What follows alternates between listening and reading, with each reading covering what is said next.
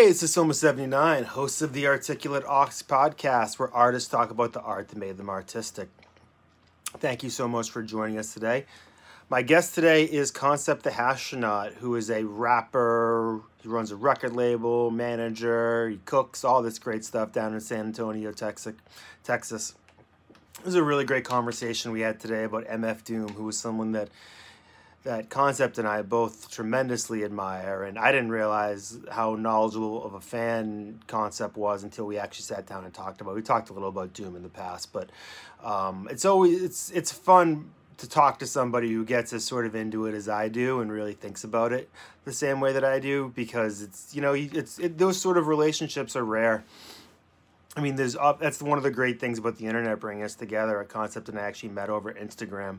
He had hit me up a few years ago because he saw some of my drawings and just asked me to do an album cover for him. And to be honest, I ignore a lot of those requests. I don't do a lot for people that I don't know on the internet, only because I just don't like investing a lot of time in something and having them either not want to pay me or just never really have that face to face. But I did with him because I checked out his music and I really dug it, and he seemed like a really nice guy, and the idea he had was something that I'd always so he wanted me to do sort of a Sistine Chapel thing, but with instead having two astronauts pass each other a blunt.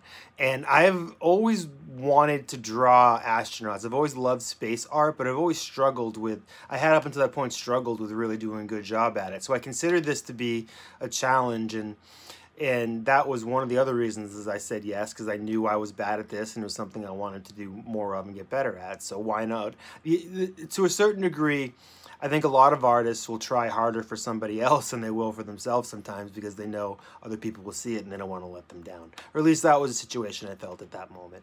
So that's why I said yes, and I was so glad that I did, because on that first drawing, I put a little O and X over the eyes, and that was when my Ox character was born.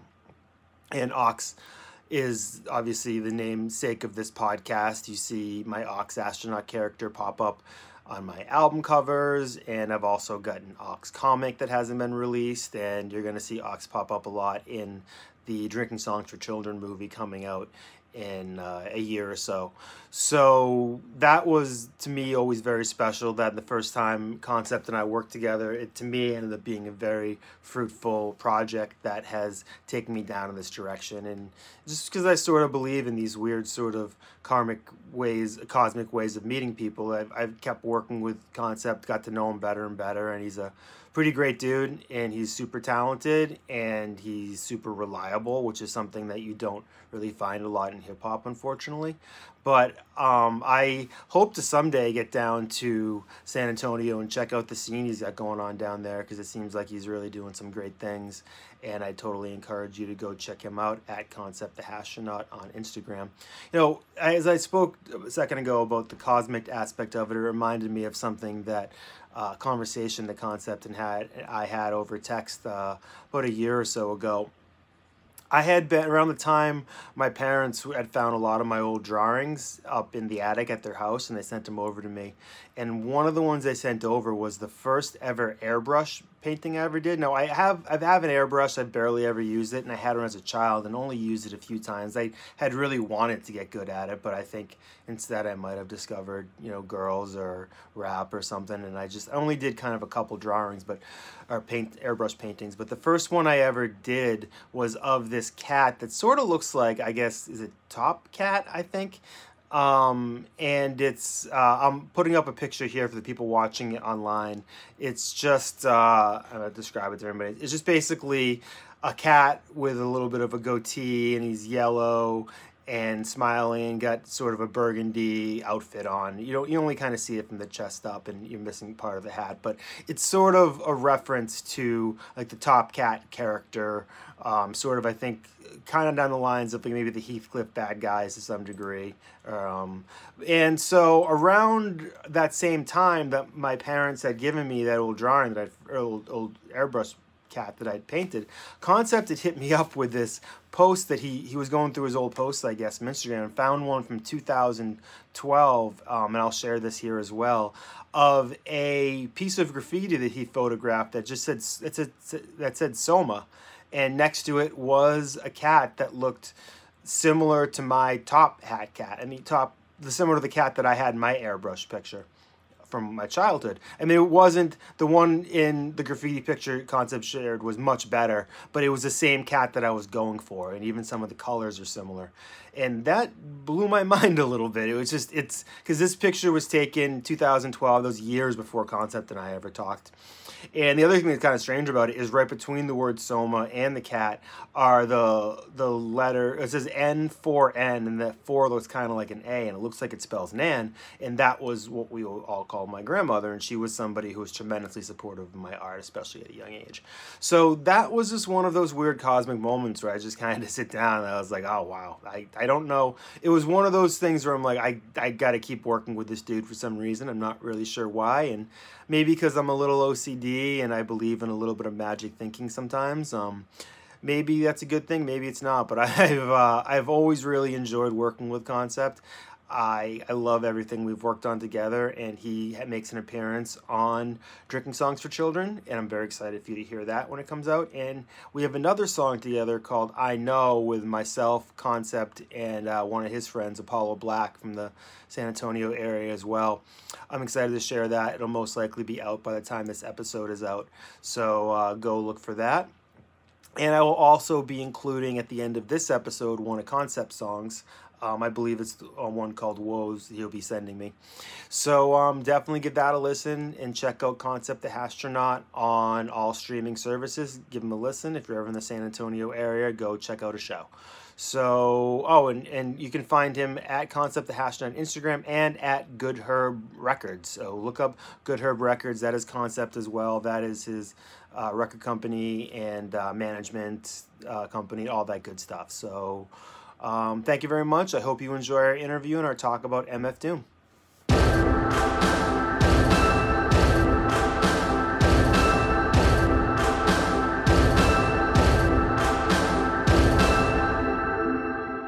Hello, this is Soma79 with the Articulate Podcast. We are here today with Concept the Hashtronaut, San Antonio's finest rapper, producer extraordinaire, all that good stuff. We'll pretend that wasn't take two. So we are here today to talk about someone that I love and he loves, and that's MF Doom. I have to admit, one of the ideas behind this podcast was to expose me to shit that I don't already know.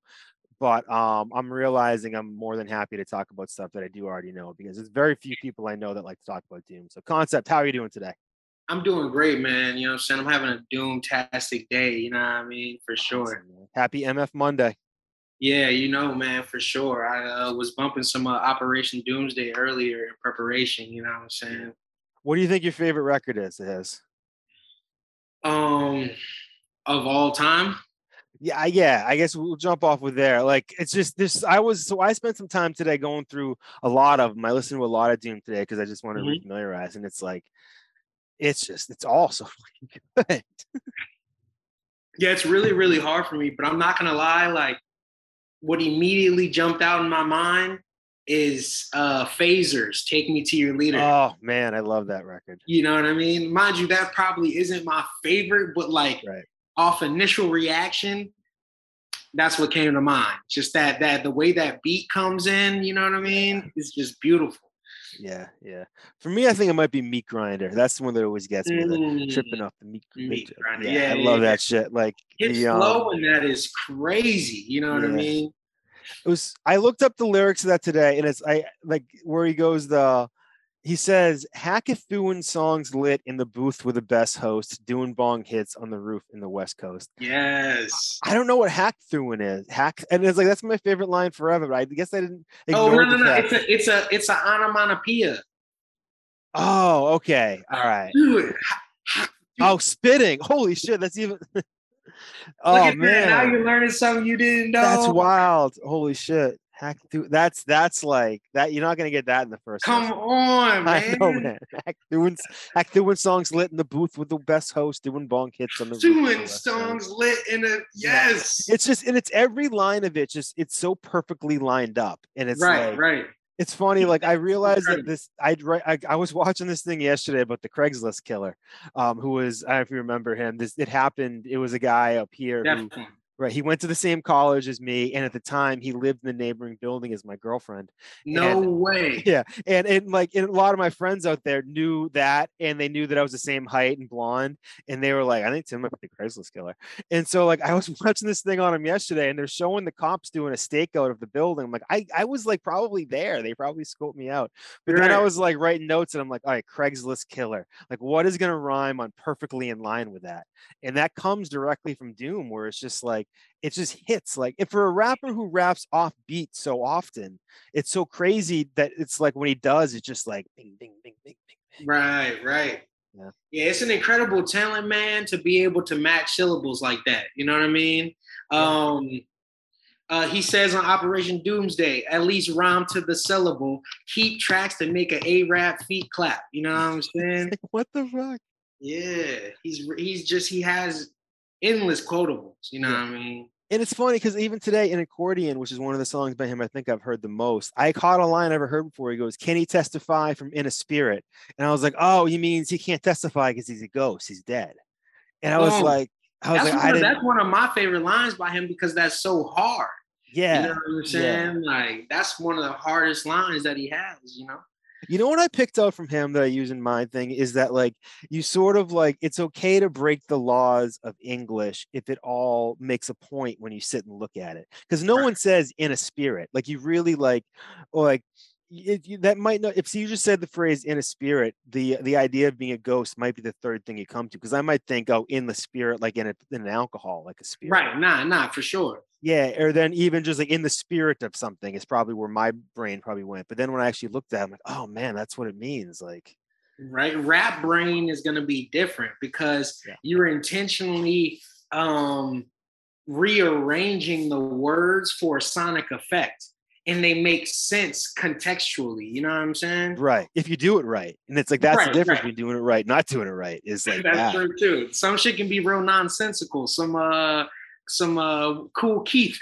Yes. You know what I mean? Yes, I did a song with Cool Keith on my album that you're on. We'll talk about Right. that. Drinking Songs for Children. We have a couple songs together that'll be coming out in the next year or so. But when I first got the verse back from Cool Keith, I wasn't certain it was lined up to the beat right. And I talked to my producer. I'm like, move that thing around a little bit and see what it does. It's like, I don't know whether, and eventually we landed on Where It Began, but I was just like, he got me. Like, it just sounds a little off, you know? Right, right. But that's his Right. style. I've seen him live, and he does the same shit to a T live.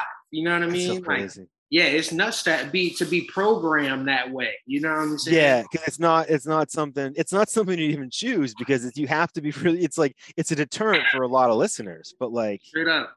and that's actually one thing I want to talk about with Doom. So with Doom, so I've been listening to him. I think the first time I got a Doom record was in like the early 2000s. I got the Dead Bent single, and they sent me this friggin' Like t-shirt. 12-inch or like Yeah, I got it here actually. The Dead Bent 12-inch, which I think was nice. from Turntable Lab. Yeah, and then it came with this shirt that I still have, this is literally the softest shirt I've ever owned in my life, and like I own it to this day, and it's to the cover, and it's so Man, basic. that's The gray insane. says Dead Doomsday on it, but like it even smells like something I should have thrown out a long time ago. Yeah, Like, and I feel like even with that sin on it, that thing should be in a museum yeah, somewhere. I would wear that was my lucky shirt. Every time I had a job interview or something, I'd wear that underneath it for years. So I don't know. It's but yeah, so that for me was I was at a time for me where I was just like I was getting into making hip hop, and I really was like, okay, what is the underground stuff that I heard of but haven't heard? So I went Right. out and bought like the Atmosphere records and like the Doom records, and like I Okay, think now. at the time, like I didn't even know which one was the guy with the mask, but I knew of the records I was buying, it was one of them. And then I just like was like, it was just on, you know. And Yeah, I I had, mean, his voice has a way of kind of just like lulling you in. You know what I yeah, mean? Where you're like, okay, now I'm more interested in this character because his voice is so compelling and shit. You know what I'm saying? It doesn't sound like a lot of other people. Yeah.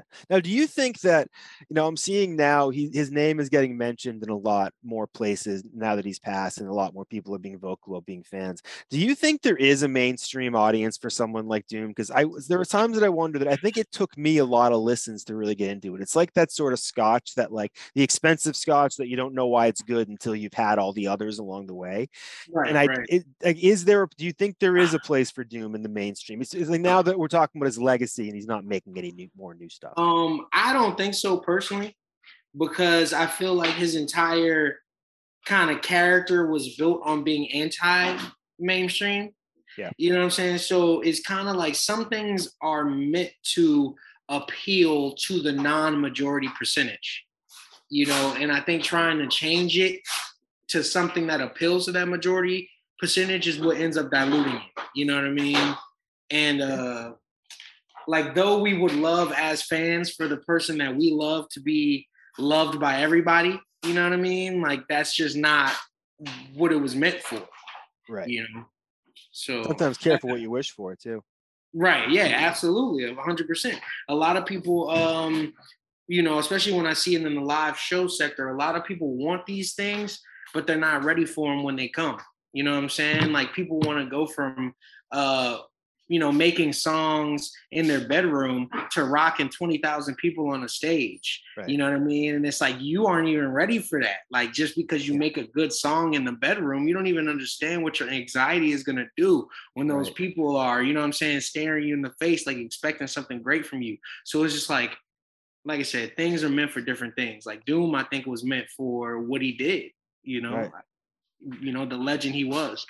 Well, you're talking about these people who want to skip steps.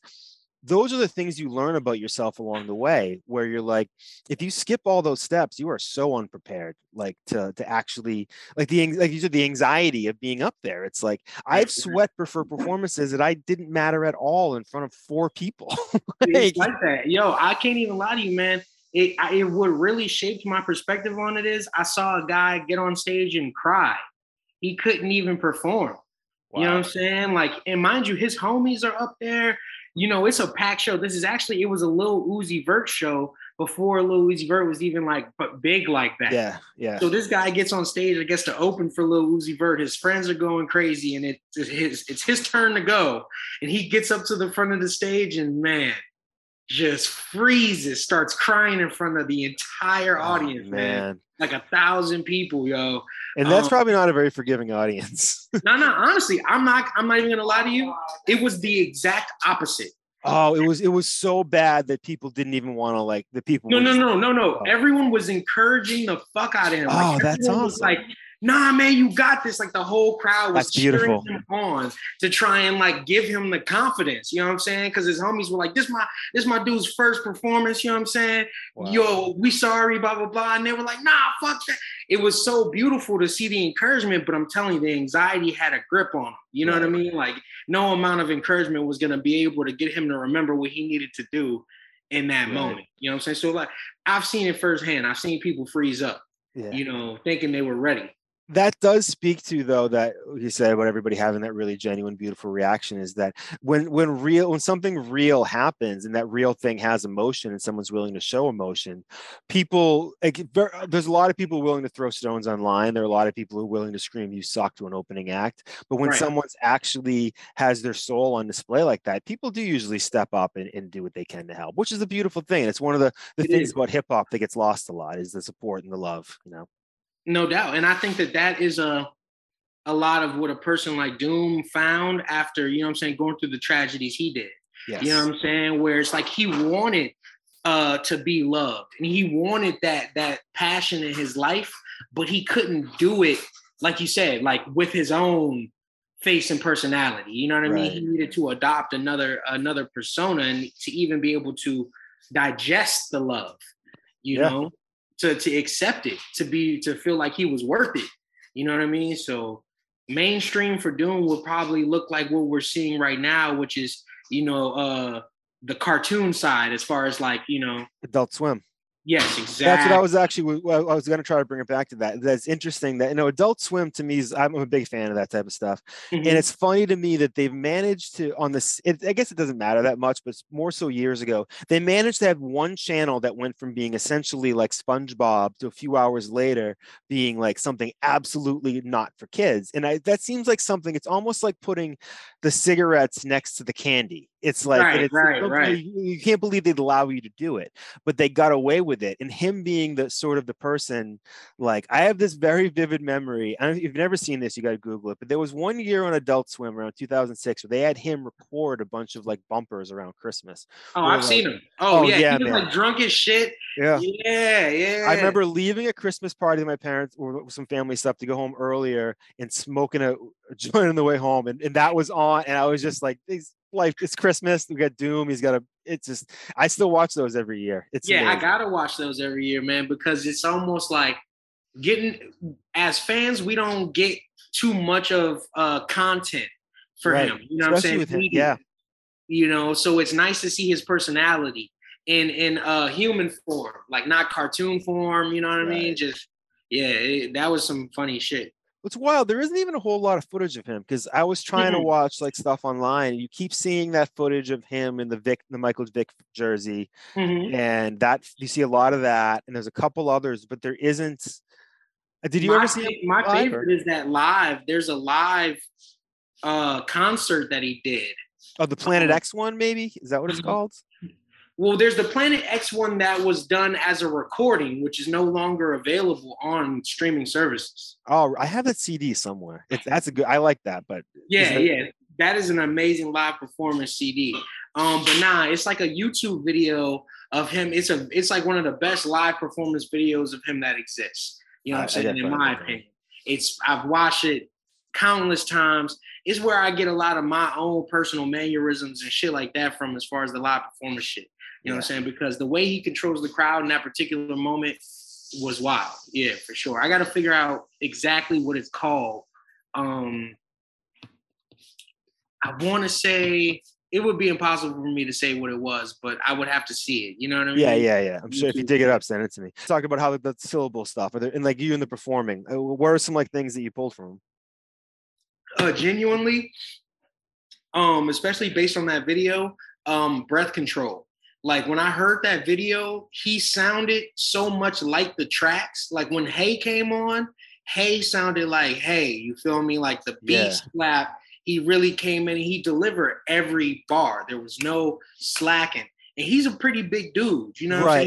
Isn't it the physical performance? It takes more physical performance than you would think to rap, especially for half hour and 400. Of course, you know what I mean? Let alone at a highly lyrical level. You know what I'm saying? Where you're trying to weave in and out of these pockets while also moving. Right. You know, and also not yelling too loud because you're talking into something that's already making you louder. There's so many things you're concentrating on at the same time, and not falling off the stage, which that's the most important one, is the not falling off the stage part, because you get really lost in that shit. But from him, the breath control, man. And I've always compared everyone I've seen after that to him. You know what I'm saying? So one of my favorites would be like Black Thought from The Roots. When you see Black Thought perform, dude, it's like a fucking onslaught. He could rap for 2 hours straight, you know? I have watched that Funk Flex freestyle. Like that thing has like 80 million views, and I swear like 2 million are mine.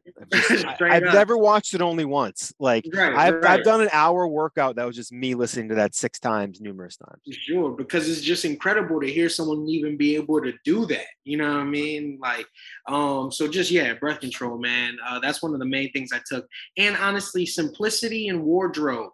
You know what I'm saying? Yeah. He was always just a very simple t-shirt, jeans, sneakers.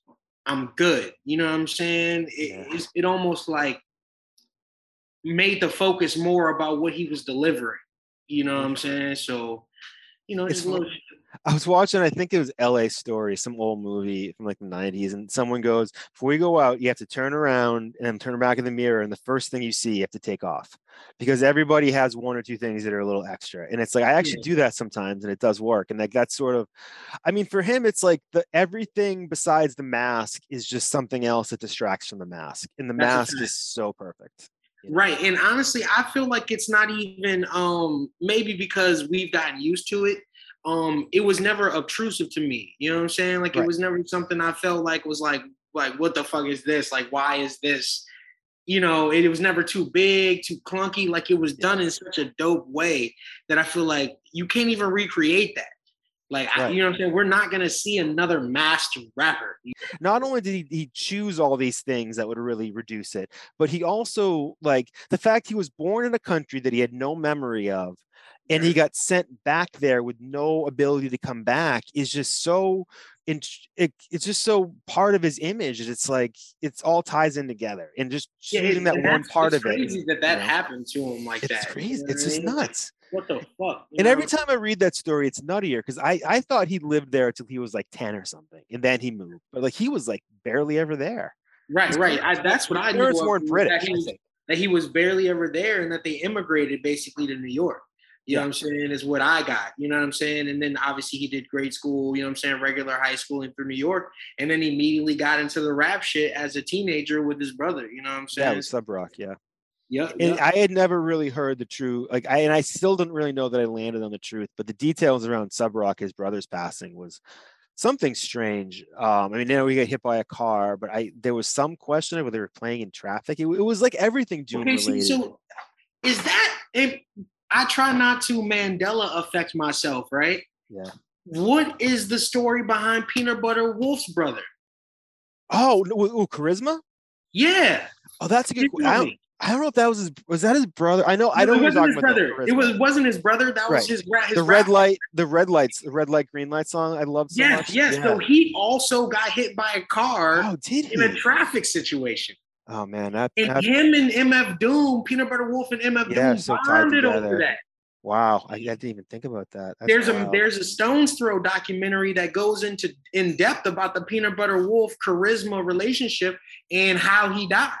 I got to dig that out. I might even have that somewhere because I would buy everything Stone's Throw at that time. It was I mean, that's my number one label, bro. Oh God, yeah. And the way that they put out things that aren't rap but are still like, I mean, there's the Mad Libs, but there's also that I need a dollar is Aloe Black. I mean, that song is like, it's crazy. No one even thinks about Aloe Black or a Metaphor or, you know what I'm saying? Or, you know what I'm saying? All of these people that represent Stone's Throw for a long time, you know. I've always been a Stone's Throw fan, man. It's wild. Like I'm thinking, looking back at me, like at the Mad Villainy out there, which you got to talk about that. So when that record came out, I was at a point of fandom where I was already really in deep with Doom, and to me, it wasn't that it was. I mean, I knew it was going to be dope because I knew what was involved, but it never occurred to me that other people may find it really dope. And I think it got named like Pitchfork Album of the Year, which really would land you that would land you in front of like all of like the white kids who go to Coachella. It's like that gives you that audience to some degree. And I'm like, wow. And some of those people that I knew were friends, like the guy sending me work was like, do you know this guy? I'm like, how do you know this guy? And like, so for that record, for it to be a record where there's really no choruses, and there's something occurred to me today is that you could be Bruce fucking Springsteen and you're not going to get away with releasing an album with no hooks and have like, or anybody like that. Like it's, I don't know, thoughts on that record, because for me it's just wild. And I listened to the whole thing again today and it sounds just as fresh as I ever did. I mean, it's timeless, obviously, you know what I'm saying? And then for me personally, it is definitely my number one album of all time. You know what I'm saying? Like, period. You know, top 5 for me for sure. You feel me? Like I love music. You know what I mean? Like, and this is a multi-genre situation. You know what I'm saying? So maybe like a "Are You Experienced" by Jimi Hendrix might be in my top 5 as well. You know what I'm saying? So just because of impact and whatnot at the time, but that's number one for me. Mad Villainy, number one. You feel me? Yeah. Because even my initial style, rap wise, of not needing hooks, you feel me, was because of Doom. You know what I mean? Like it was 100% because he I don't know what it was about not like the sampling, which was also a Madlib thing. That's also a Madlib thing. I was a fan of Madlib and Doom before they made that album. Yep. You know what I mean? So you knew what you at least knew something exciting was coming. Right. I knew, like when I heard them together, it just made so much sense because of the way they use sampling together. You know what I'm saying? So you don't need choruses when you can tell a story or have these breaks in the beats. You know what I'm saying? And then when you coming from Food, right? Yeah. Which already gave you a cinematic run. Yep. Like it plays like a movie. Yep. You know what I mean? So take that and then you add these menacing, like chilling beat samples. Like I'm talking just the most obscure musical instrument sounds. Yeah. You know, fucking like the accordion. Like he starts off with accordion. It's like, and it's called accordion, you know? Yeah. And I've never heard an accordion like any other rap song. I've never heard an accordion in a rap song since then. Maybe a Weird Al Yankovic. Yeah, maybe. Yeah, I know. I think Judy Tenuta is making it. But and it's like, you know, the thing is, like, there's a lot of people now who there's probably people who think about doing it, but no, they wouldn't because he did it. I think he may own the accordion now for hip hop in general. I feel like now I want to do it. I know. And it's funny is I have actually done some songs that kind of have a similar sound because I just dig it, but it's not full accordion. But I don't know, man. Maybe we got to do a collab on an accordion. Right. Nah, straight up, man. An accordion too. Yeah, I know. Because I think it's that album in particular has done just a lot for me in all types of ways. You know what I mean? We all have those albums that we're emotionally attached to, you know what I'm saying? Because of the time in which the album or how many times in your life the album came into play, because it's eras for me. It was when it first came out, and then I appreciated it on another level later on in life. You know what I'm saying? So it really just depends, man. And then I appreciated it even more once I started getting into psychedelics even heavier. You know what I'm saying? Listening to that on Shrooms. Yeah, mushrooms were involved in the making of that too. I was watching some stuff about that. Yeah. I took mushrooms and listened to it because of that which I think that was the same. I want to feel like that was like almost the same documentary that I'm talking about. That was the Stones Throw documentary. It is because there's a lot of documentaries on YouTube that cut up these few DVDs into things with the footage, and that is that DVD. And now that reminds me, I have that somewhere, but I just saw that clip like on something else because they were talking about the LA crib and how Doom would write on the roof, and that was the doing bong hits on the roof is like that's literally it. Yeah, it was a real fucking line, you know, as far as like it was real life, and that's another thing. Once again, I just always took from him. Like I never told no lies in my raps, no exaggerations, no lies. I always made it something where somebody went back and fact checked my shit. You know what I'm saying? Like it all adds up, like with life occurrences, facts, everything. And I think if you aren't living enough life, drawing enough inspiration to even make numerous albums is going to be difficult. You know what I'm saying? Because you're not even really, you don't have anything to put into the albums. That's why a lot of our greats get older and their albums don't even sound the same because they aren't even, you know what I'm saying? What's your life at this point? You're working out, you got a fucking chef making all your food. Yeah. Shit. Like it's like Aerosmith's not making the best records of their career. It's just like it becomes a job that you check in and out. And it's like, and even you look at someone like Eminem, who I think the guy, it's almost like he's a guy who's been doing the rap equivalent of push-ups for the past like 20 years. Yeah. And now he can do push-ups so well, but I think he's sort of trying to find the soul back in his music again.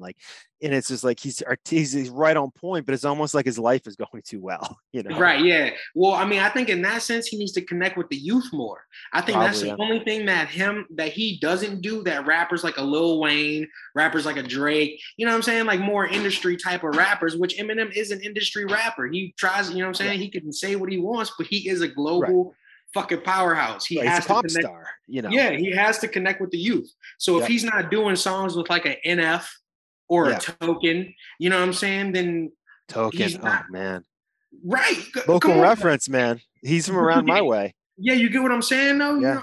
You know me. I'm a hip hopologist, man. You know what I'm saying? So, if he's not doing those types of collabs, then he's not really exercising his position like he should and getting that, you know what I'm saying, that reinvigorated feeling. Like, you need to be around people who are going to push your pen. You know, like, no one even wants to, like, you're not even really doing collabs like that. Right. Everyone's like a big deal. And the thing about his collabs too is he has no problem hopping on a song with someone else and dropping like a 96 bar verse. That's hilarious too, right? And you're just like, okay, well, all of Slaughterhouse just went and the song is half over and now Eminem's gonna start. And like, you're like, there's something about that where it's like, where does that come from? Like, I've heard him do that a few times, and I just wonder what the other guys think and where that urge comes from. I think it comes from just the fact that he's not a rapper that you can just give 16 bars is not enough. You know what I'm saying? Like, that's going to fly by if a nigga like Eminem is rapping. You know what I'm saying? Because he's gonna hit you with I heard a battle rapper talking about this recently. Say we have the same 2 minutes to rap around, right? Yeah. I might have a pace of 450 words per 2 minutes. Oh, right, yeah. He's going to have a pace of at least twice as much, 900 words every 2 minutes. Yeah. So math of it, yeah. Yeah, so it's like giving it 16 bars is nothing for a guy like Eminem. And if you're blessed enough to get an Eminem feature, you know it's going to blow up if you just let him do his thing. Right. All your goal is not to get slaughtered. Your goal is to, like, is, I mean, that only few have accomplished that. Right. You know, and most of those people got signed by him. Yeah, I know, huh? It is funny though when you see there was a leak of that Crack the Bottle song a while ago where he sings all the verses. Yes. And you're like, oh yeah, he wrote that whole song. There's every once in a while here 50 Cent song where he says something, especially when it's on Eminem collab, where he says a wording that I'm like, yeah, I know Eminem wrote that. Yeah. And I don't blame him because I felt that way about really everything smart guy. Him and Dre ever touch. Him and Dr. Dre. Right. Yeah. You're like, come on, Dre. You know, which gets lost in it too, because it's like it's funny. Some people really get a lot of crap about using ghostwriters, but it's like, you know, there were rumors that MF Grimm wrote a lot of the Chronic. I don't know if those are true or not, but that was the rumor for a long time. I believe that, honestly. I wouldn't be surprised. Well, Dre's parts, because you did have some amazing fucking rappers on that shit, like Hitman. You know what I'm saying? Like Hitman. Well, I was talking about the first Chronic. Yeah, that allegedly MF Grimm did that one. Yeah. Okay. Yeah. Hitman. Whatever happened to Hitman though? Right? Yeah. He's fucking ill. Where's his albums? Does he not have no solo work? I don't know. Dre has so much unreleased Spotify, bro. Hitman doesn't even have a Spotify. That's crazy. Insane. Every once in a while, I'll be listening because now there are a lot more rappers out there doing podcasts, and it's like they're actually in the podcast setting. People are a lot more comes out than in different interviews, and you keep hearing about these songs that have never been released. I listened to the Paul Rosenberg podcast he did with all these people around Eminem that just came out, and he's interviewing Denon Porter. I can never say his name right, Mr. Porter, and he's like, I got a track with Dre and Snoop from 20 years ago during the Chronic 2001 sessions. That's amazing, and I haven't heard it in like forever. It's like he's like, I don't even know where it is. He's like, I'm like, let's somebody break into that house. I mean, but that's the thing is like that's super common.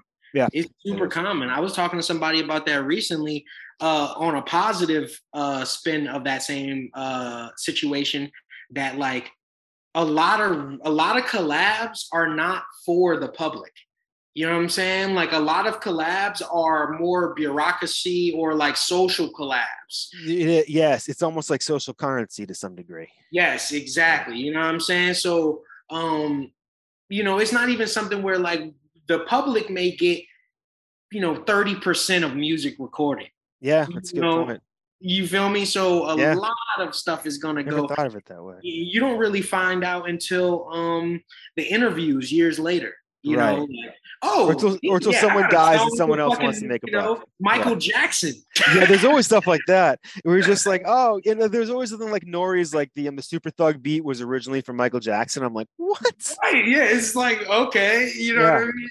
And then you follow back the trails and like that sounds like it's true. Like yes, I mean, I feel like a lot of the things are so random and like inconsequential. Like, why would you lie? You Right, know what I right, mean? yeah. Like it's just like no one cares. This is just a little tidbit. It's not No, even meant to be. I will say I did see an interview where Hulk Hogan claimed that he was almost the basis for Metallica. And Metallica was like, nah, that did not happen. Nice. And I was like, so there's always someone out there willing to sell you something. Right. It depends on how it's supposed to make them look. That obviously was supposed to make a Hulk Hogan look right. Right. you know what I mean? I know. That's hilarious. Hulk Yeah. Hogan.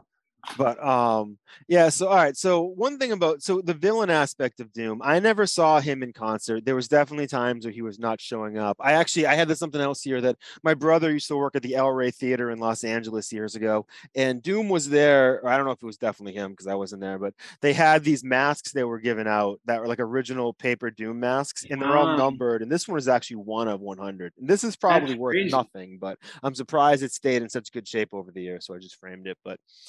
But yeah, there was that time where Doom would. Is it a painting?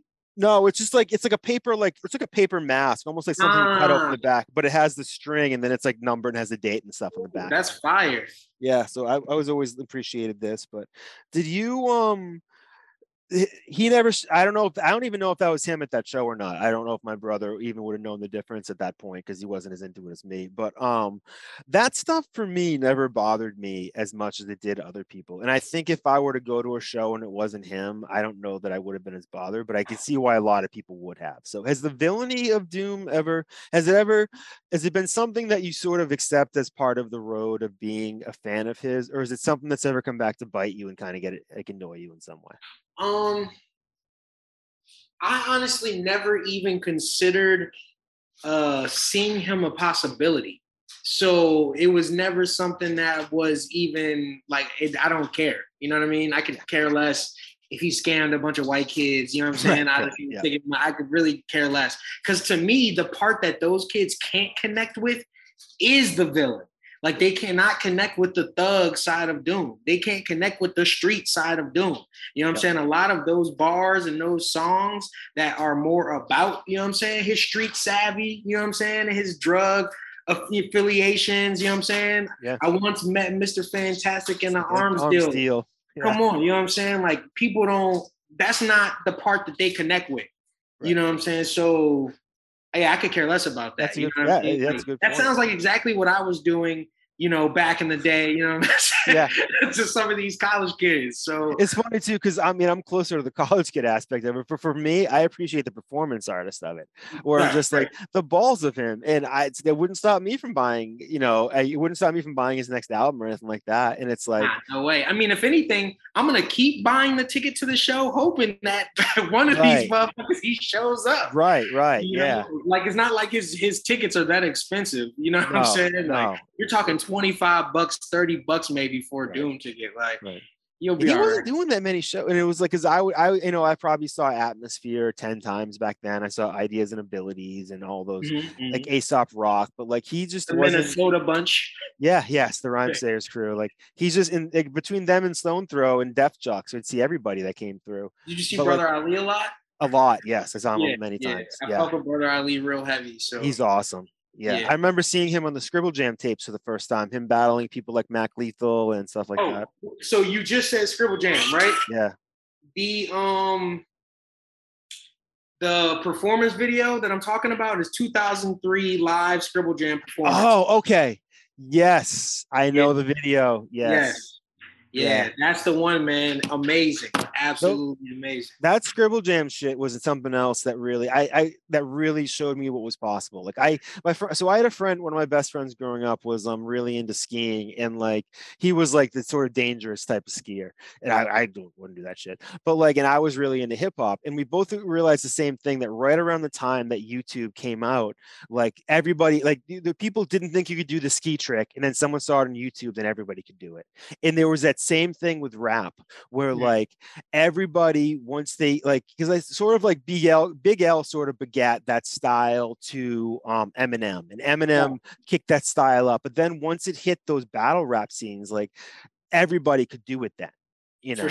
For And that, not everybody could do it, but everybody knew what it was and could break it apart and hit pause and go, what is he saying and stuff. And that to me was sort of the end of the live battles, because when I first started, I would do the battles. You have to make it up off the top of your head. And there was a couple of times I choked, and there was a couple of times that I won. Right. But like, you did understand very much that it was almost never a fair fight, because of who was in the crowd, because you could come up with lines ahead of time that you kind of hide. And the more well-known you were, the bigger target there was on you. Right. So that, to me, those Scribble Jam, the battles back then were sort of the end of that era where this is as good as it's going to get, because nobody like these guys, like any rapper who could be this good is going to put their energy towards writing it now. So this is the end of that era of being really good. That's a fact, though, because the written era of battles began at that point. Right. We weren't all agreed upon it yet. Like, it was like still over beats and still pretending it was all, For sure. But the thing is, it made, when someone really nailed it, it was huge. But the problem was, you could watch a whole night's of battles and only hear 5 dope lines or 2 dope lines. Right. And it's like, you'd rather go to, like, it's sort of like how back in the day you'd have, like, on Seinfeld, there'd be like 1 Kramer, but now there's like 4 Kramers in every show. It's like, that's what battle rap is like, is you want, every time there's got to be Kramer walking in the door, So talking about Doom, one thing I wanted to bring up to mention before is that, with Doom, he was always that artist that, and this might be sort of the villain part of me, was that he was always able to get money out of me even when I didn't have it. So like, as like sort of where the villain thing hit with me is that even if I didn't have the money, and because I was a broke ass person for a lot of like my early 20s and mid 20s and 30s, and it was just like, I always found that cash and I was like, God damn, that guy's getting me. And one other thing today I noticed, and I had to look this up, is I was listening to the Food album, and the label is mislabeled. Like, it says that One Beer is the first song on side 2 and it's really the last song on side 1, and I'm just like, there's a little bit of me, I'm like, they just do that to be a bit of a dick.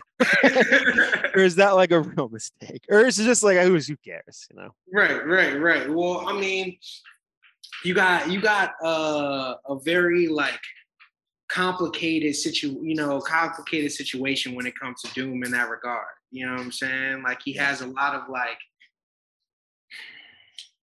like what I would call older cuts. You know what I'm saying? Like, and that still like resonate to this day. You know what I'm saying? Like, you have a lot of themes and things like that. You know what I'm saying? That like, you're not even going to really understand, you know what I'm saying, until later on. I go back and I still, catch stuff that I didn't really, you know what I'm saying? Like, One Beer, even sample-wise, even sample-wise, I feel like that's a sample I hear sometimes and I'm like, this has to be Doom, you know what I'm saying? Like, and it's like, fuck, it's not, you know what I'm saying? Like, a lot of people have sampled that now.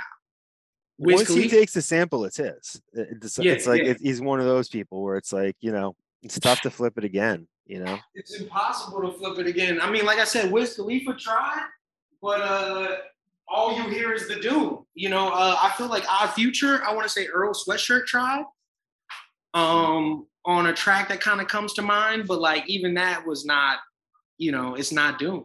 You know? Yeah. Are you into those dudes? Like, I like the Odd Future stuff that I've heard. The most recent Tyler album is amazing, but I bought it just based upon the fact that I heard it was particularly amazing.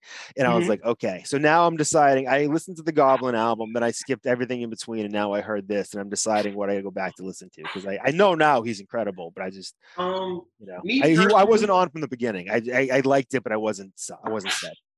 It's like because what was the first album? I think it was Goblin. Yes, Goblin. Goblin was cool. It had a very, very dope impact. I love the minimalistic style of the beats and stuff like that. You know what I'm saying? Yeah. I love the kind of like violent, nonsensical rhymes. You know what I'm saying? But I really hate the like personality type that music birthed. Yep. You know what I mean? Like, I really hate like that, like super overly like self-deprecative, like because it's like it started to mix with the 3-6 Mafia sound. Right.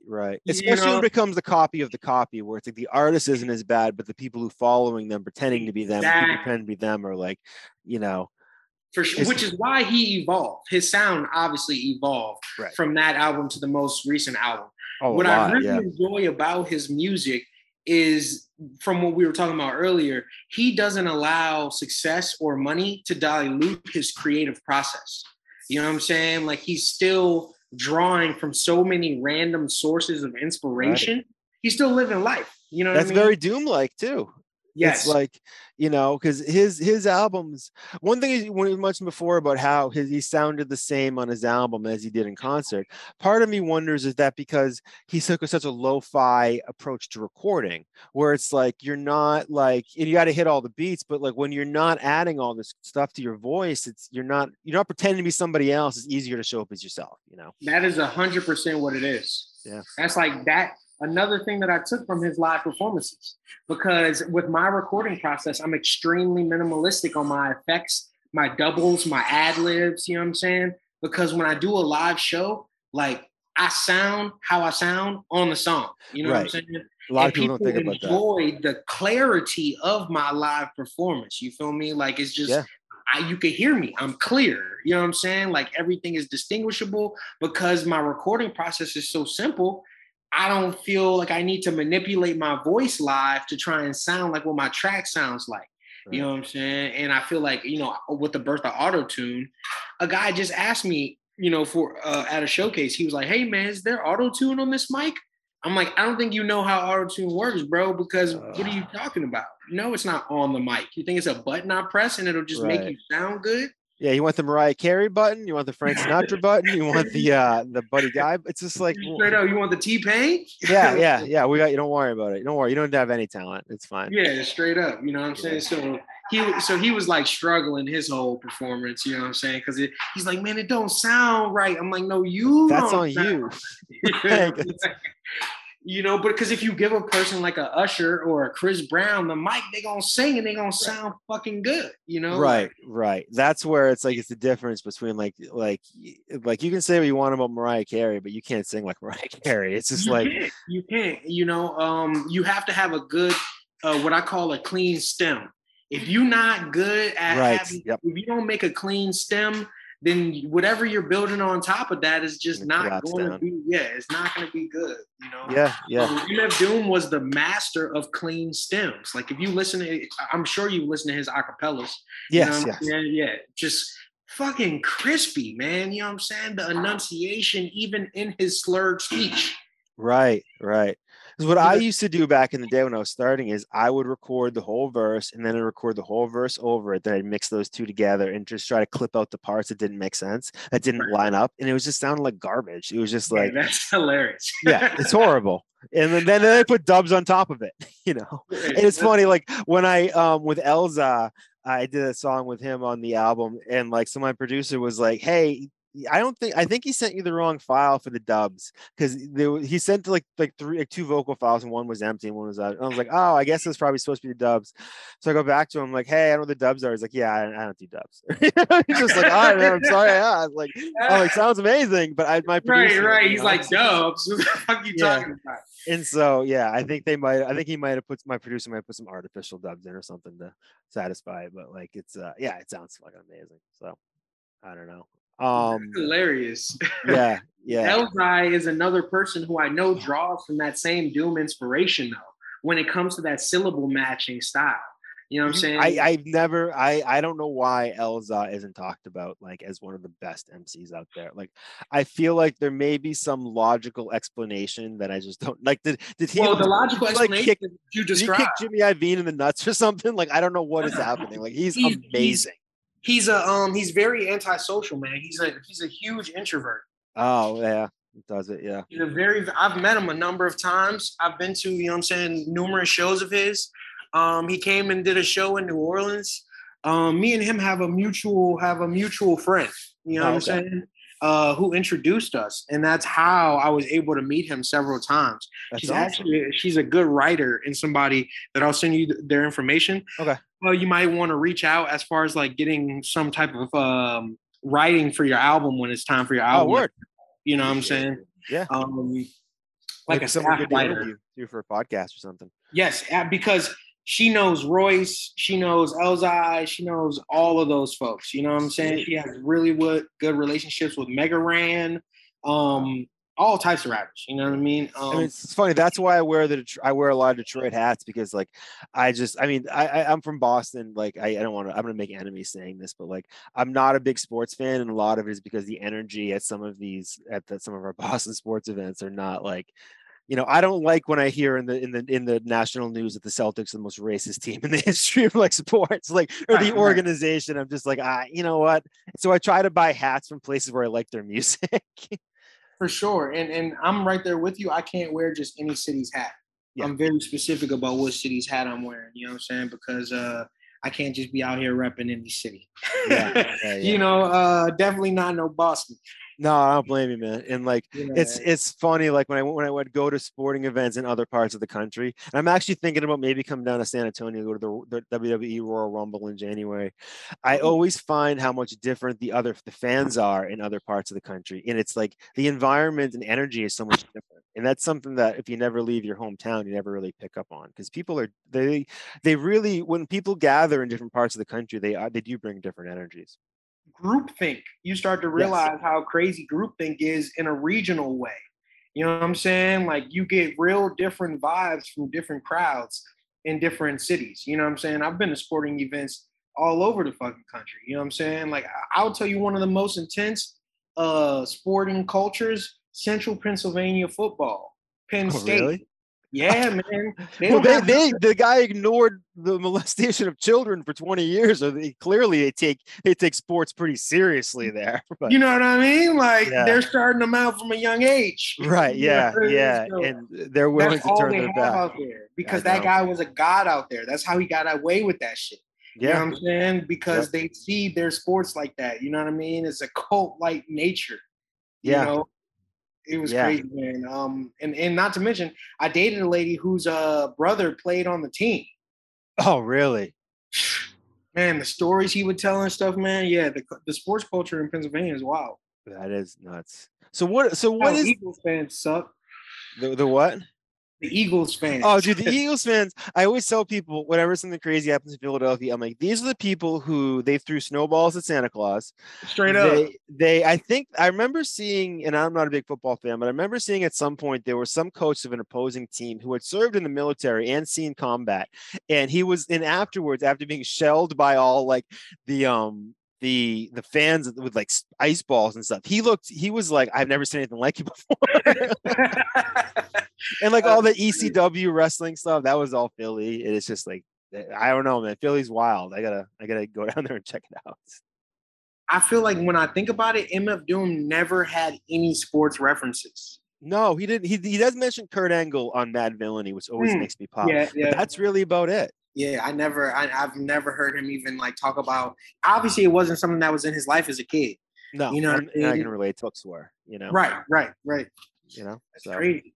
I wanted to ask you about that aspect of it, the comic book aspect. Like, did the connection between Doctor Doom, was that ever like something that meant anything? Did that ever enhance the enjoyment or take away from it, or was it just there? Oh, I mean, it was definitely something that I always enjoyed. You know what I'm saying?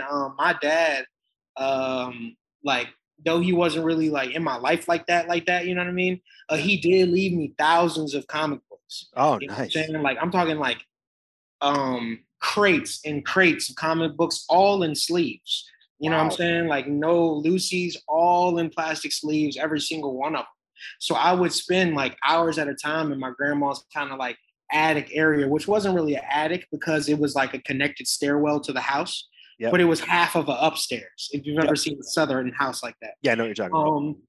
So I would spend a lot of time up there, kind of just like thumbing through every single comic book. You know what I mean? Like I'm going through some of my favorites at the time were special edition Spawns. I love the Spider-Man 2099s. Oh, those are great. Yeah, like I thought that whole series was just amazing. That was like my favorite shit at the time. You know what I mean? The futuristic Marvel and DC adaptations. You know what I'm saying? Yeah, there was Doom 2099 too. That was amazing. I never saw that one. I have that whole collection. There was like 50 issues. I had a bunch of them because they were sort of cheap. It was a time where like the comics, they made so many of them that like those didn't have a ton of value, but I was able to find them all for like, I think like 50 cents each over the years. It's a really cool run. It's just That's crazy. See, and honestly, I never myself personally, I've never bought a comic book.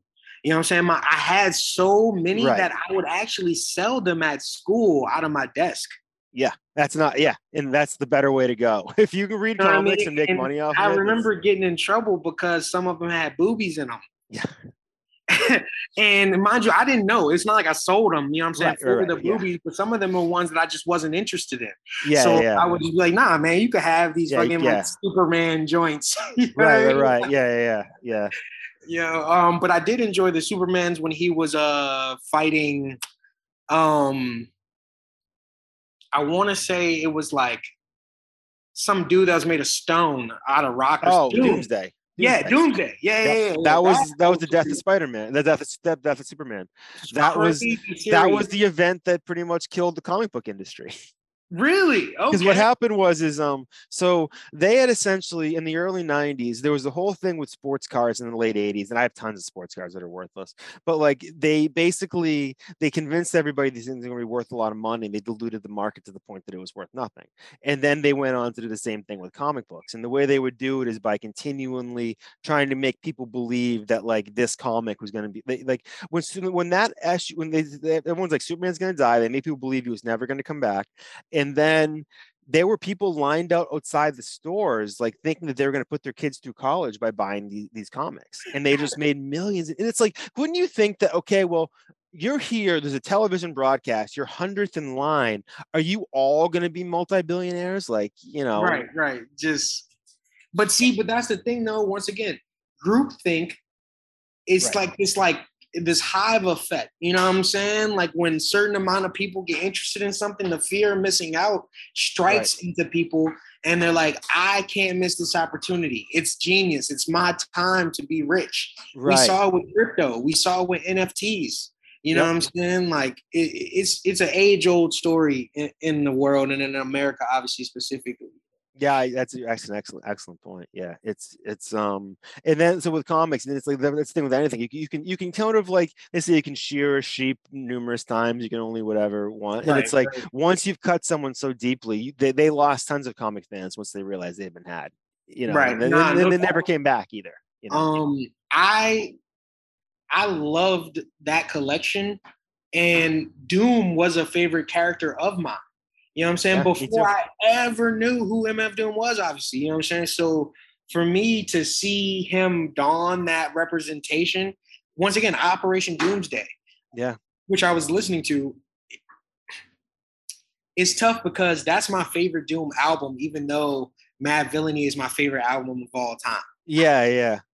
You know it's funny. I said something similar to someone where I'm like, "Waiting Room is my favorite is one of my top 5 favorite songs. It's by Fugazi, but it's not my favorite Fugazi song. And there's no other Fugazi song in my top 5 songs. And I don't know how that makes sense, but it's the same. Right. But it's the thing. You know what I mean? Yeah, for sure.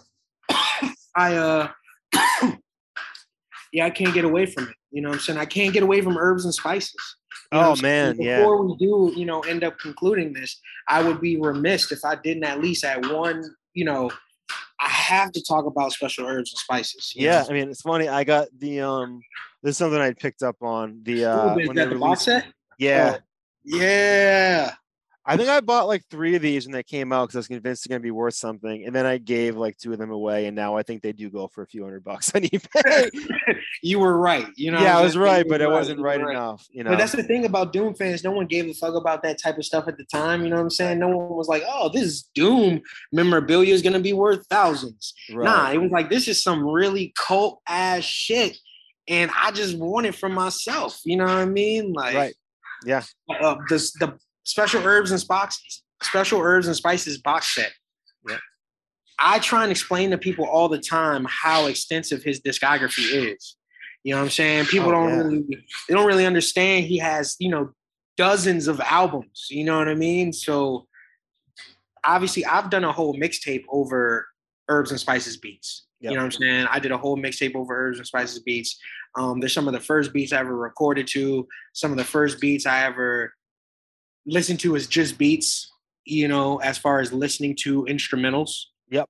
Because they're full of on their own. Like Yeah, they're yeah. like Jay Dilla, where and it's funny when you hear a song, you'll hear some beats that are on. There's some beats from I think Donuts by Jay Dilla that one of them appears on Food, and there's definitely some beats on the Special Herbs that have appeared on your Doom projects, Rapped Over, and other artist projects, and Yeah, they're yeah. both equal. They both feel full. They both feel like full For songs. sure. I find I'm not as much of a like I don't know as much about Dylan. Would you say that theme wise? Because what stuck out about Herbs and Spices to me, because I'm also a chef, you know what I'm saying? Yeah. Was how true to the theme he stayed. Yeah, yeah. He introduced me to Yeah. certain spices and roots. It's like, is You he know gonna run out of names or is he gonna run out of beats first? It's like it's incredible to think that I didn't know what lavender root was. yeah. You know what I mean? And when I found out what it was in the culinary sense, I was like, oh, I know this because of the beat. You know what I mean? And that's where I think people don't give hip hop enough credit for educating people. And like, yes. I think that there's like, there's time like there's been times in the history where messages have been passed through song and sort of to like, so other people didn't know what they were saying. And it's like there's essentially that tradition exists today in hip hop where you'll hear something and go, I want to get this joke. I'm gonna have to look it up to get it.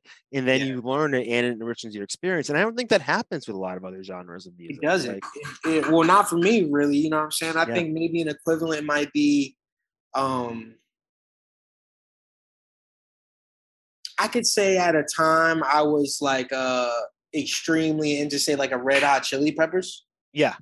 Yeah. You know what I mean? Good luck Googling what they're saying because I don't even understand all that. Exactly. Like the way his lyrics were, like a lot of the time I was like, bro, I'm gonna need to look this up. Yeah. And he had a lot of West Coast references and just a lot of, you know what I'm saying, West Coast stuff. And I didn't know anything about the If you weren't doing heroin in Los Angeles in 1994, you might not get a lot of that. But, exactly.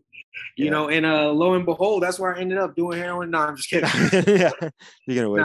But you know, LA is obviously a crazy place, and when you go to where the artists you like are from, you have a different connection with them. You know? Oh, yeah, it's very true. Yeah. So listening to those beats, riding the subway, you know, in New York, and listening to those beats, you know what I'm saying, while living in New York, I really like.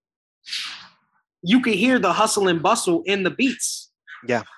You know what I mean? Like when you hear certain of the beats, like you can hear the city in the music. You know what I'm saying? And he was really good at, Dilla was as well, encompassing Detroit and the poverty in his music. You know what I'm saying? The pain in his music. Doom, I feel like, was good at doing the same thing, Yeah. It's funny you mentioned that. I meant to ask you this before. Like Czarface, did you have any connection? Like, so that they're an artist, 7L Esoteric and Inspector Deck. Esoteric's been on my radar for 20 plus years. He's from my area. Like I was seeing him in small shows, and like I wouldn't say we're friends. I've been friendly with him over the years to the point that he usually knows who I am when I see him, and we did like a song together. So for me, I was always super excited that he's essentially the living legend, hometown hero for a lot of people around here. Sure. So for us, and then with the Wu-Tang Clan, that was one thing with Inspector Deck, and then with Doom, I was like, I literally would be talking to him at a comic convention about this stuff, and it was like it felt like his mind was as blown about as mine was. But did you even know who Czarface was before Doom was working with them? I had no clue. I had no clue about any of that. And even up until right now, when you just explained it, I had no clue of his origin, or like if he was an old artist or a new artist, or I didn't know anything about him, honestly. So what it is it's 7L and Esoteric. 7L is an amazing producer who's worked mostly with Esoteric and a few other people in my area. They've been together for about 20 years, and they had a whole career before Czarface came along. And on their first album, they had Inspector Deck make an appearance. This is like, I was probably still in high school, like late 90s. And then, because Esoteric's maybe 2 or 3 years older than me, like, white, sort of like college dude from around here, like, very similar backgrounds. And he appeared with Inspector Deck back in the day. Then years later, like 15 years later, right at kind of like for 7L Esoteric kind of losing a little steam, he was like, what would people think if we did like another song or mixtape with Inspector Deck? And everyone's like, of course. And then it just blew up. It blossomed into everything, and that's their full-time gig.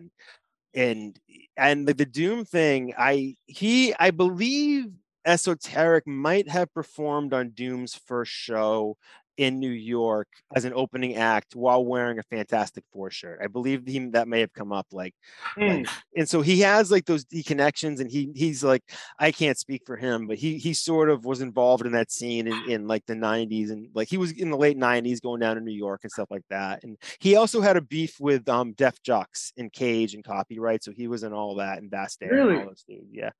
He sort of who won that beef. I think he won like 5-on-1. But you have to go back and listen to the records yourself. But it's I don't know. That was fun too. Def Jux had a DeLorean back in those days. They literally had a company DeLorean at Def Jux.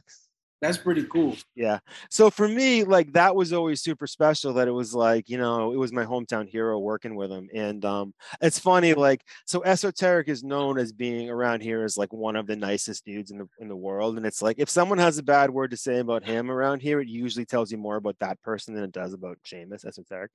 And like, he's always been super accessible to people. And he's like, every time I've asked him like little bits of advice over the years and stuff like that. And he's always been super gracious. The one time he never responded was when I was like, oh, so I'd love to get a song with Doom. Do you even know if he has representation or something like that? And that was the one time I got no answer. It's just so funny where you're just like, with Doom, it's like, if you're in that inner circle even a little bit, I don't blame you. Like, I probably wouldn't have, you know, even if he gave me a number of somebody who never would have written me back, I don't blame him for not even doing that. Right, but it's right. With Doom, I keep seeing him pop up on songs with people that I'd never heard of. And even when I looked them up, they weren't big artists. And some of them might have been people he met in the UK. But I'm just like, how are these happening? Because I did try a few times to try to make it happen, and I just got nowhere. There's no way. Yeah. I mean, I think at a certain point, it's a very organic situation where you just end up in the right situation. Right. You know what I mean? I've seen that happen for a couple artists at least, where it's like you hear about them like just magically getting this feature from someone because they knew someone who just happened to be in a studio with someone. Day. Yeah, I'm telling you, it's really, really random like that. You know, MF Dooms, Andre 3000s, like you have these like these mystical creatures in the industry where it's like, you got a feature from who? Yeah. Like, how did you get that feature? You know, well, you were selected, you were found. And there is something to that too about Doom, where it's like he put out a lot of stuff, but everything felt special and it all felt like it had a purpose. And it was never just like, he would sort of go years without putting anything out, and then he'd sort of dump a bunch of stuff out. And it was like, right. But it all always felt special. You know? Yeah, I loved every bit of it. You know what I mean? Even the JJ Doom. Yeah, I love that album. Yeah. You know, even JJ Doom had it. Man, it still to me has some amazing notes and points to it. You know, that song Governor itself is just amazing, and the video for that's really cool. The low budget video, that's really cool. I'm glad that he did a video for it. I don't give a fuck what budget it is. I know. But it has the thing where it's like split screen a little bit, and I'm like, I don't know how. It's like you can tell that it was, I don't know how he did that. And especially if when I try to think of the time he did it, it's like there might be an app right now in Adobe that could do that for you right now. But that took a little bit of thinking, and that was a creative idea when that went down. Like they did it. Not to mention, I mean, I respect anyone who has done some type of collaborative project, you know what I'm saying, with Doom, you know what I mean? Because, you know, same thing with the Ghostface. You know, where I became much, much, much more of a fan of Ghostface. Yeah. You know, I was a fan, you know what I'm saying? Yeah, but, he helped me get, Yeah, I just became so much more of a fan once the Doom Starks shit came out. You know, it's funny. I wish I thought of this earlier. I have a magazine cover from Mass Appeal from like, it's got to be 15 years ago with them on the cover. And it's like Doom Starks coming soon. And like, still waiting. right. Like, we've got a few songs, but you know, when that shit comes on, I got to see Ghostface perform in DC for an Adult Swim event. Oh, that's amazing. It was crazy. He did some of that shit. And it was like, oh man, when is this coming out? Yo. It's never. Never. Yeah, never. The next Mad Villainy album, I remember them in January 2021, which I remember only because I looked at it last night, was the last time they commented on it, and I think Peanut Butter Wolf said that the second Mad Villainy album was 85% done, and they had the blessing to release it. But there's been nothing said about it yet since, and it's been like a year and a half. Yeah, it's probably just a bunch of bureaucracy. You know what I'm saying? You know, there's a lot of paperwork involved. There's a lot of stuff involved. Samples and shit but like that. But I guarantee you, we will hear it. I hope so. Yeah, we will hear it. Yeah, you know, and there's got to be other stuff too. He's got to have a lot of stuff we haven't heard. And you know, but oh man, I'm starting to wind down because it's been a long day. But yeah, sure. What time is it right now? It's like 8:30 my time, but okay. Oh yeah, true. Well, I appreciate you, man. No problem, man. I'll leave you on this note. Yeah. Oh shit! When did you get that? You know what I'm saying? I'll leave you right there. One of those real Doom fan. Man, that is nasty. How long you had that for? Maybe like 7 years, 8 years or something. I'm working on a Doom tattoo idea. I got some tattoos the other day, and I'm doing like a band around my leg where I'm just having it totally just jam packed with shit. And I'm and I think the very front is gonna be the Danger Doom logo. Like, okay, nice. Have it on me, but like, yeah, I mean, honestly, I want more. It's supposed to be part of a hip hop sleeve, so I definitely plan to get maybe like some type of halo and these types of things. You know what I'm saying? Yeah. Yeah, like around the mask now that, you know what I'm saying, things have happened. Yeah. So, yeah, I just wanted to leave you with that note, real Doom fans. You know, but actually, before I go, let's talk a little bit more about what you're working on, just so people have a better idea. So, like, where can people find you? What are you? This will probably be released in December. I'm gonna start releasing these, like maybe like one a week. I'm doing like 10, then releasing them. Like, so where can people find you? What are some things you'll be working on the next few months and stuff like that? They could find me in these streets. No, I'm just kidding. But nah, for real though, man, I'm really just focusing on expanding my live market reach. You know what I'm saying? Like I'm trying to do as many shows in different markets as possible. So 2023, I'm really trying to do a Northeast tour. A New England tour, because I got connections in Maryland, I got connections in Connecticut, I know you out there in Boston, I got friends in New York, so it just makes sense for me to try and get some type of New England tour happening in the spring, which is a beautiful time out there. You know what I'm saying? Yeah. Yep. Other than that, I'm really trying to solidify this subgenre that I'm creating, which is basically like dab music to dab to specifically. You know what I'm saying? Some dab tunes. I'll say too, your music. So you're a little younger than me, and so you come from a rubber generation, like right below me, and that's a generation that I found that there's less drums, it's more spacey stuff, and it took me a long time to really like get my mind around it. But your music was a lot of the stuff that really, I'm like, oh, now I get it, and like your stuff I really dig. And like it's got that. So if like I'm just telling people that if they haven't, like if they're the old heads like me and they don't always think it, check out Concept stuff, because I find that like the vocal clarity is great. Like that is something that's very important that a lot of people don't think about. Great vocal clarity, and it all works well together. And if you like Doom, I think it's once again, he's definitely one of my biggest inspirations. And I plan to lean more back into that kind of like jazzy Mad Lib, type of style for We Gonna Need More Wax too. You know what I'm saying? That's the new album? Yeah, that's what I'm gonna be dropping next. Man, I'm just working on it now, you know what I'm saying? Right. What I really want to do is I want to send you this Google Drive folder, which is We Gonna Need More Wax 2 potential beats. You know what I'm saying? So I'll send that to you. You can check out some beats, you know what I'm saying? If anything jumps out to you, definitely, you know what I mean, you should hop on that. Oh, I'd love to. We're gonna need more Wax 2, man. Official start, like the official proclaimed start of the dab music genre.